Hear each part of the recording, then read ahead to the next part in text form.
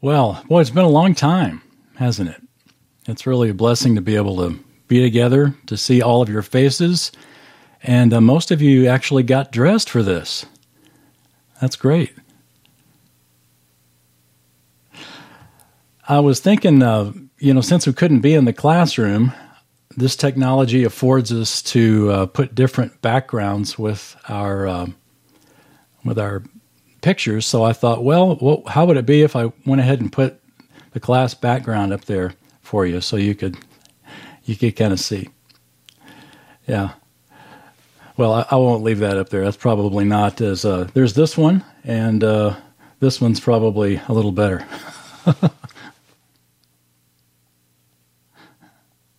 Oh no, you don't want to see the real thing. Well, I hope you brought your Bible with you. I'm sure it's there with you in the house someplace, but if you don't have it, you might want to pull it out or take a second to go grab it, because we're going to spend some time together in God's Word. I had a dream this week. It was a pretty funny dream, as most dreams are.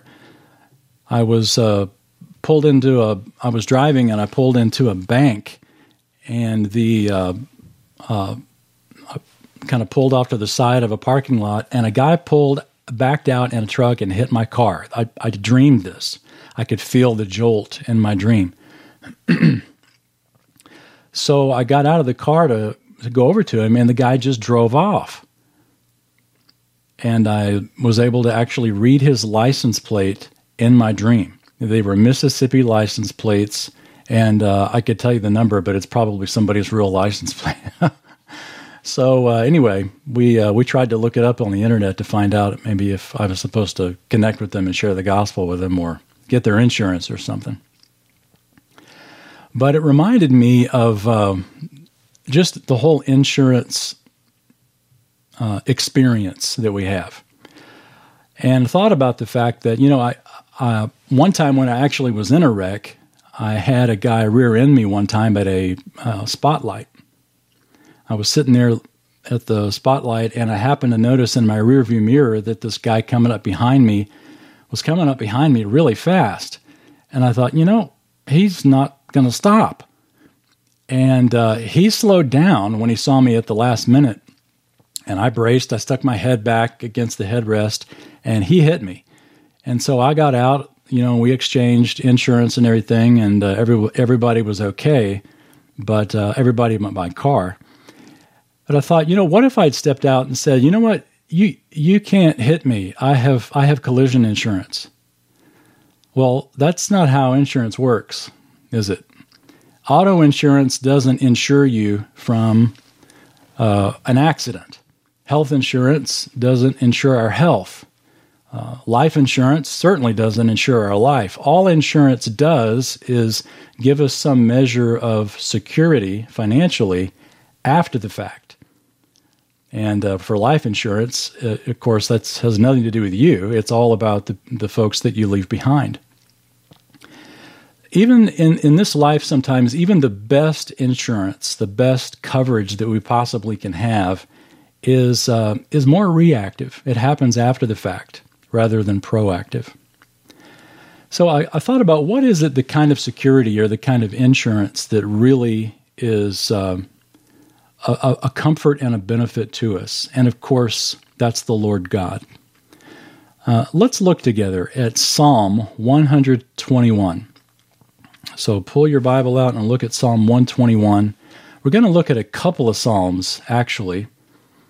And as you make your way there, or you may be already familiar with the fact that Psalm 121 is in those Psalms that are referred to as the Psalms of ascents. Ascents in the sense of ascending.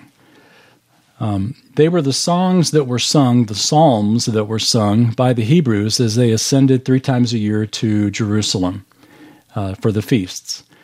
And the closest thing we have to it, I've thought about this for a long time. The closest thing that we have to it are probably our Christmas carols, because we can get together with another group of Christians from a completely different state, and we can all sing Christmas carols. And everybody knows the words, and everyone has the same tender feelings of passion and of longing for God, because those Christmas carols are familiar and they draw us together. The Psalms of Ascents were like that for the Hebrews. They were sung at times of pilgrimage, they were sung at holiday times, and they were centered around familiar themes. Of course, our Christmas carols only focus on the particular themes regarding the incarnation of Jesus. But the Psalms of Ascents focused on a wide variety of topics. And what we'll look at today is a wonderful beginning. The first few Psalms of Ascents, they start at 120 and they go all the way to 134. And these 15 Psalms sort of have a progression, at least the first several of them do.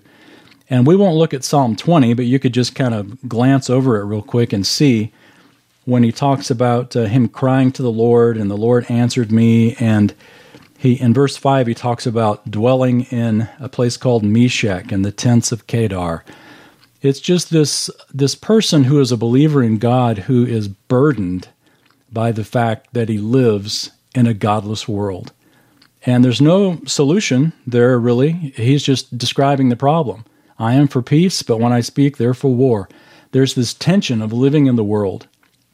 So Psalm 121 begins to take us now out of that tension or out of that struggle, and in the midst of that struggle tells us where we're going.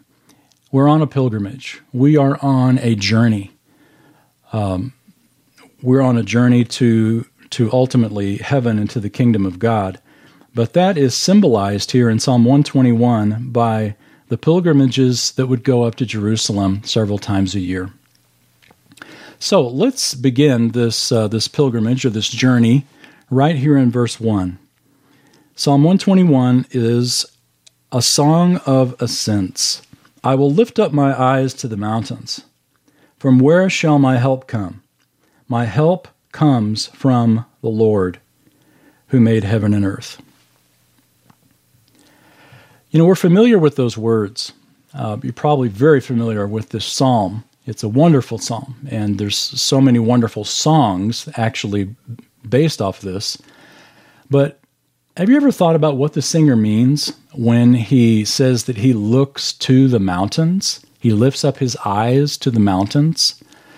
There's a lot of different thoughts on this. Some say because we are ascending to Jerusalem, that you're looking up to Jerusalem, and that may be part of it. That may be the mountains that the pilgrim's looking up at. But Hebrew poetry, it's written in parallel lines. You can see it hopefully in your text there, where verse 1 is actually 2 lines, and verse 2 is actually 2 lines. They don't write them just one long line. It's broken down into poetry the way the Hebrew text is broken down as well. And it gives us a helpful principle here that you want to interpret Hebrew poetry in the sense that you look at one line and then the next line repeats the thought. For us, when we have songs, our songs are interesting or creative, or we admire them based on the different rhythm and the different melody and the rhyming of it. And we actually have words that sound alike, and the creativity of combining those words is what makes our songs so beautiful. Well, in Hebrew poetry, it didn't work like that. They didn't make it beautiful by rhyme or meter. Instead of repeating a sound, they repeated a thought. So if you think of it in that context, it really helps us to interpret Hebrew poetry, whether it's Proverbs or Psalms or any of the other of the poetical books. So knowing that, look at verse 1 and 2 again. It says, I will lift up my eyes to the mountains. And then he asks a question. From where shall my help come? My help comes from the Lord who made heaven and earth. We have an arrangement here in the Hebrew. We got it in English as well, but if you think about it, there are, in verses 1 and 2, there are 4 lines. And in this text, it's taking those 2 center lines and matching them together and then it's taking the first and the fourth one and matching it together. We sometimes call that a chiasm. A chi is the Greek letter for what looks like an X to us, and so a chiasm is where the first and the last line have the same thought, and then the center lines have the same thought. And that's what's going on here. You can see the center lines ask and answer a question. Where does my help come? My help comes from the Lord. So that means that the first and fourth line also go together. And the reason that I'm making a point about this is because when he says, I'll lift up my eyes to the mountains, you're not just looking to the mountains, but you're looking to that which the Lord made. The fourth line says that the Lord made heaven and earth. So the purpose for looking up at the mountains for the singer is not just how much longer till we get there, are we there yet? The purpose is I'm looking at what God has made. I'm looking at the power of God. My help comes from the Lord who made heaven and earth. So, and not just the earth, not just the mountains, but even the stars and the sky behind it. So it's a great metaphor of looking to the power of God. You might jot down this reference. You're probably familiar with it as well, but just listen to Romans chapter 1, verse 20. It says, "Since the creation of the world, His invisible attributes, His eternal power and divine nature have been clearly seen, being understood through what has been made, so that they are without excuse." See, the creation so clearly shows the power of God. The context of Romans 1 talks about the fact that some people actually mistake the creation for a God itself, and they'll worship that which declares the glory of God. They'll worship that which God has made as God itself, which is why we have people who worship the stars, who worship the sun, and tree huggers who worship nature. These things scream God's glory, but instead of looking to the God who created them, a lot of people just look to what's been created. It has a wonderful beauty about it, a supernatural beauty about it that we appreciate. And so the singer here in Psalm 121 is saying, I look to the hills. I look to the one, to that which my Creator has made, the one who gives me help. The help comes from the Lord, the maker of heaven and earth. A lot of times we can look at the things that God has made to give us encouragement and to give us a boost when we're struggling with the rest of creation, which is fallen.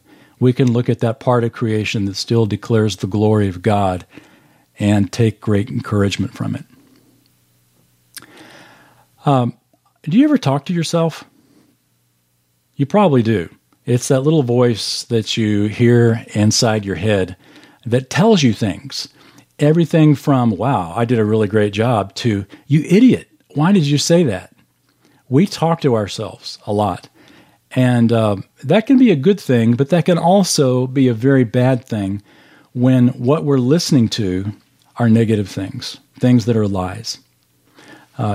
D. Martin Lloyd-Jones has a book called Spiritual Depression.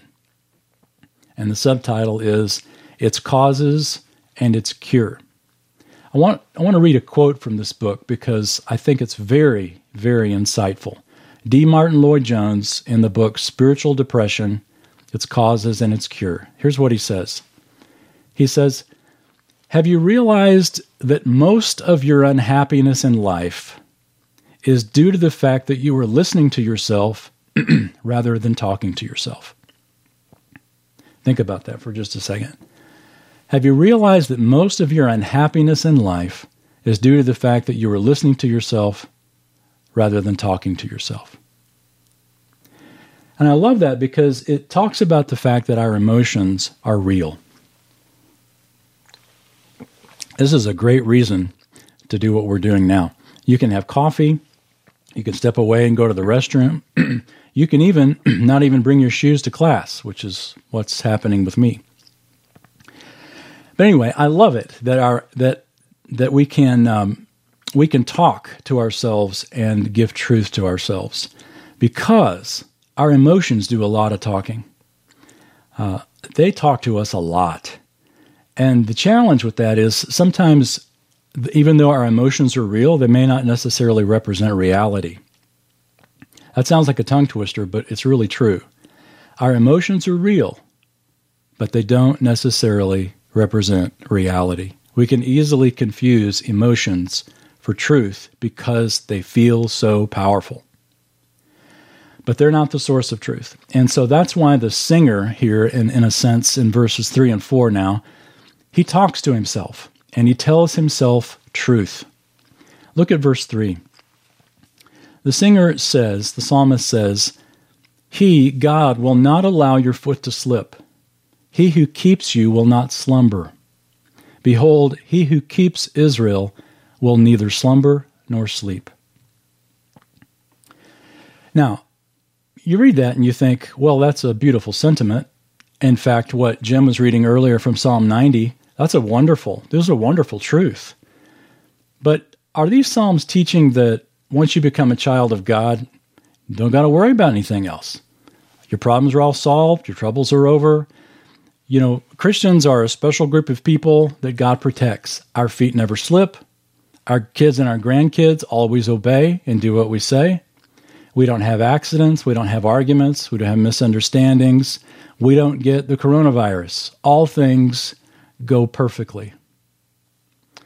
Well, if you are thinking that that's what this psalm is saying, then you're up against a real challenge because you know that the reality of life is not that. In fact, I love it. Eugene Peterson, in his commentary on these psalms, he says, if that's what you believe, I have incredibly good news for you. You're wrong. And it's good news because the reality of our lives is that things don't go well. So what does this psalm mean then? God will not allow our foot to slip. Our feet have slipped a lot of times. What's it talking about? Well, the point of these verses is not that God never allows godly people to suffer. I mean, you just look at the godly people throughout Scripture. You look at the Old Testament saints. You look at the apostles. You look at Jesus, a man of sorrows and acquainted with grief. He suffered. He struggled. And he was perfect. So the psalm isn't teaching that.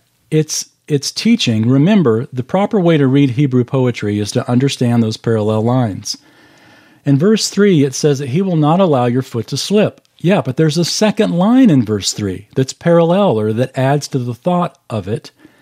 He who keeps you will not slumber. The thought is, he will never allow your foot to slip because he is not taking care of you. He will never allow your foot to slip because somehow he went to sleep on the job. It's saying that God, when things happen in our lives, it's not because God hasn't been watching or God hasn't been caring. He will never allow that to happen. Things never happen to us because he's asleep. He who keeps Israel neither slumbers nor sleeps. God is never asleep on the job. You know that there's the group of theologians, or really it's more of a, not really theology as much as it is a worldview, called deism. And the thought of deism is that God created the world in 6 days, and then he just kind of sat back and now he's watching. And in a sense, he's just kind of wringing his hands because he's not involved. It's like that song. Remember that old Bette Midler song? God is watching us from a distance. As Dr. Toussaint would say, that is wrong. God is not watching us from a distance. He is very much involved in our lives. In fact, the Hebrew text here, every time the word you is used, it's singular. I checked that again this morning, just looking through the psalm in the Hebrew. Every time that you is used, it's singular. It's speaking to us as individuals, not to, God is watching over Israel. That's collective. But then he also says that he who keeps Israel, he who keeps you will never slumber. Your God, not just our God. He is my God, not just our God. He is your God, not just our God. He is by our side, keeping us, meaning He's watching over us. He is guarding us. He is not sleeping. He's not slumbering. He says the same thing now in verse 5. Look at verse 5. It says, "The Lord is your keeper." Again, singular, your keeper. "The Lord is your shade on your right hand. The sun will not smite you by day, nor the moon by night." It's a beautiful figure of speech. Whether it's day, whether it's night, it's sort of like a figure of speech of saying that God takes the heat. He is your shade. He provides you that protection from the sun or from anything that would harm you. Whether it's day, whether it's night, 24 hours a day, God is on the job as our keeper and our helper.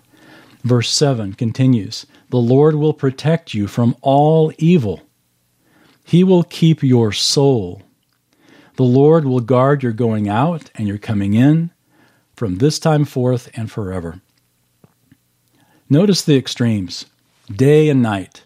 Going out, coming in. Now, forever. God is protecting us from evil all the time. In other words, nothing ever happens to us unless it comes through the sovereign hand and will of our Father. Nothing ever slips by. He will keep your soul, again, singular, your soul. And the Hebrew word there for soul, it doesn't just mean the immaterial part of us. Typically, when we read soul in English, we think of like our spirit, that untouchable part of us that goes to glory when we die. But the Hebrew word for soul here refers not just to the immaterial part, but to the emotional, to the physical. It's our whole person. God keeps your individual whole person. This is the power and love of our individual God. Well, turn a few Psalms over. I mentioned there was one more Psalm for us to look at, and look at Psalm 125. It's a similar theme, but now we talk about security not in the sense of just physical security, but also now spiritual security. Psalm 125, it says, "Those who trust in the Lord are as Mount Zion, which cannot be moved, but abides forever. As the mountains surround Jerusalem, so the Lord surrounds His people from this time forth and forever." And note that the psalmist here sings about the security, not of everybody, but of those who trust in the Lord. To trust in the Lord, from our perspective, the ultimate fulfillment of this is to talk about having a relationship with God. And having a relationship with God, as we know so well, only comes through faith in our Lord Jesus, who died on the cross and who rose again, showing that we will have that our sins are indeed forgiven. Life is full of those moments that, how could you say it? They expose our doubts. And we've all learned the Scriptures, but in spite of the Scriptures that we've learned, so often there will be something that will come up in our lives that will give us sort of a spiritual pause, that will cause us to doubt, to cause us to wonder about the truth of God's Word and about the character of God. Maybe it's a financial situation. Maybe it's a sickness. Maybe it's a pastor or a leader that has failed you. Maybe it's your own failure. Maybe it's whatever the reason. Seasons of doubt and confusion come even to the most committed followers of Jesus Christ.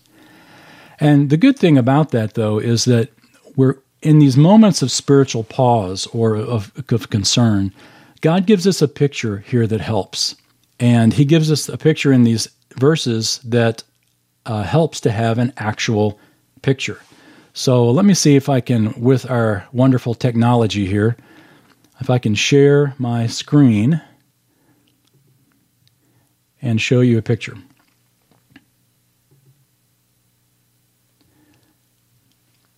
Dave, will you let me do it? I see you, but I don't see... Do you see the picture? You can see it. Okay, all I see is you. So hopefully everybody else sees the picture.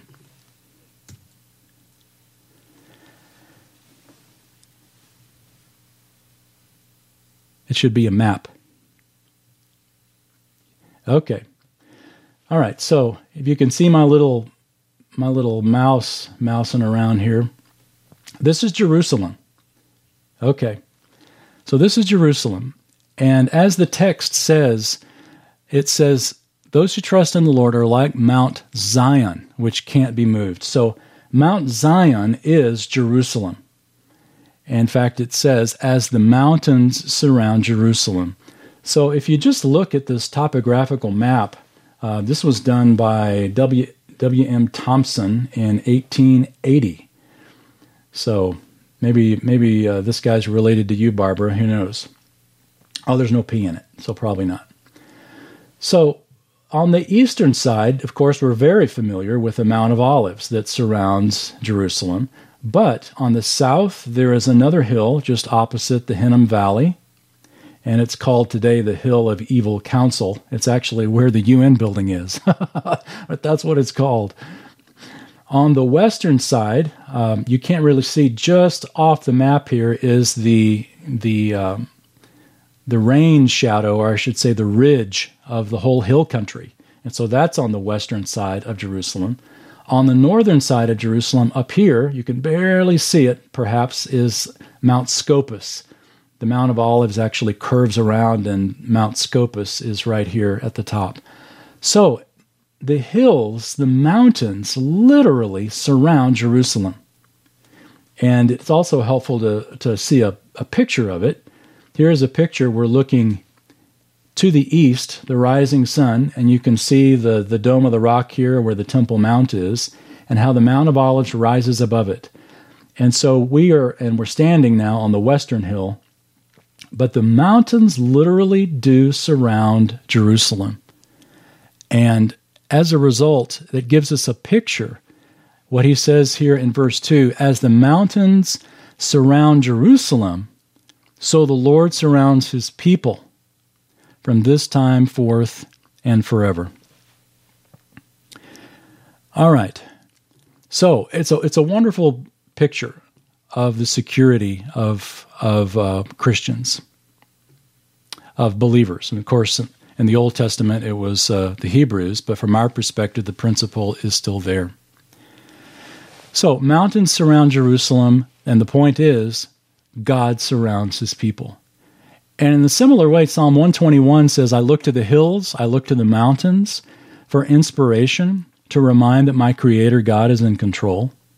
And then Psalm 125 says, I look to the mountains that surround Jerusalem for a reminder that my God is protecting. My God is sovereign. My God is with us. He is with us. He surrounds his people from this time forth and forever. God has given his promises, but he's also given these wonderful physical illustrations that come to us again and again for assurance. And it's helpful that they come again and again. Again, these are psalms of ascents, remember. They would be sung several times a year. Several times a year, good theology would be sung and would be thought through in the minds of God's people during all those hours as they'd be walking up to Jerusalem. They would be reminded of God's truth. And we need that reminder. Look at verse 3, at a big reason we need it. Verse 3 says, For the scepter of wickedness shall not rest upon the land of the righteous, so that the righteous will not put forth their hands to do wrong. What does that mean? It's referring to the scepter of wickedness. If you think about a scepter, it's ruling or a power or authority. And so a wicked authority is not going to rest upon the land of the righteous. Why? So that the righteous will not put forth their hands to do wrong. So once again, our God's watching out over us. The scepter of wickedness refers to the evil authority that's in the world over the child of God. And we see it. We see it in our world, don't we? We see it mostly in the despots of history, like Hitler and Stalin. Those are the easy ones to point out. But we also see it in crooked politicians. We see it in some preachers. We see it in some CEOs of nonprofits. Any leader, whether it's political or religious, who doesn't trust in Jesus Christ. And the authority, we're told here, doesn't rest, meaning it isn't permanent. Thank goodness it isn't permanent. And one reason is because, and again, God is our helper here, so that the righteous will not put forth their hand to do evil, to do wrong. We're influenced by our culture. It's the whole longing that we saw in Psalm 120 to get out of it and to go and to be with God's people, because we're so influenced by our culture and we need God's help. And so we're told here in the Psalm that wickedness is not going to reign forever. Thank goodness. We've got that promise. And then the final prayer here in verse 4 is wonderful, because we do need God's assistance as we live in this world. Verse 4 says, "Do good, O Lord, to those who are good, and to those who are upright in their hearts. But as for those who turn aside to their crooked ways, the Lord will lead them away with the doers of iniquity. Peace be upon Israel." We see two different people here, two different destinies, those who trust in the Lord and those who turn aside to their own ways. And the last phrase is wonderful, "Peace be upon Israel." If I could maybe paraphrase that more informally, God is saying, rest, relax in my security, relax in my love, relax in the assurance and protection that I've given you as my child. It's a wonderful promise of God's presence, of God's power, of God's protection in our lives. And during this day where we're all sort of stuck and we're wondering if the wheels are coming off in our society, these two Psalms are a great reminder to us that, no, God's still on the throne. Nope, evil isn't going to last forever. That there is a future and there is a hope, and our God is still in control. The Christian life, as you know so well, is not a walk in the park. It is often a walk in the rain. And we breathe the same air everybody else breathes. We walk the same road. We suffer with the same sicknesses. We have the same car accidents. But the difference is that while we do all these things, we do it with our God. We do it with the Lord right beside us, who will never leave us, who will never forsake us, who through the power and authority of Jesus has left his Holy Spirit with us, that we have that assurance and that comfort until he comes to get us. We trust in the Lord, and we, like Mount Zion, are surrounded by mountains, as it were, just as the Lord surrounds us from this time forth and forever. Let's pray. Our Father, thanks for the reminder today to be able to look into the Word and to remind ourselves that we need to talk to ourselves more than listen to ourselves, that our emotions are not the barometer of truth, but instead we look to your Word and to these wonderful promises that you're in control, and that what we're experiencing now in our world doesn't surprise you. In fact, somehow it is part of your grand sovereign plan, and we praise you for that. Thank you for this encouraging reminder today, and we pray in Jesus' name. Amen.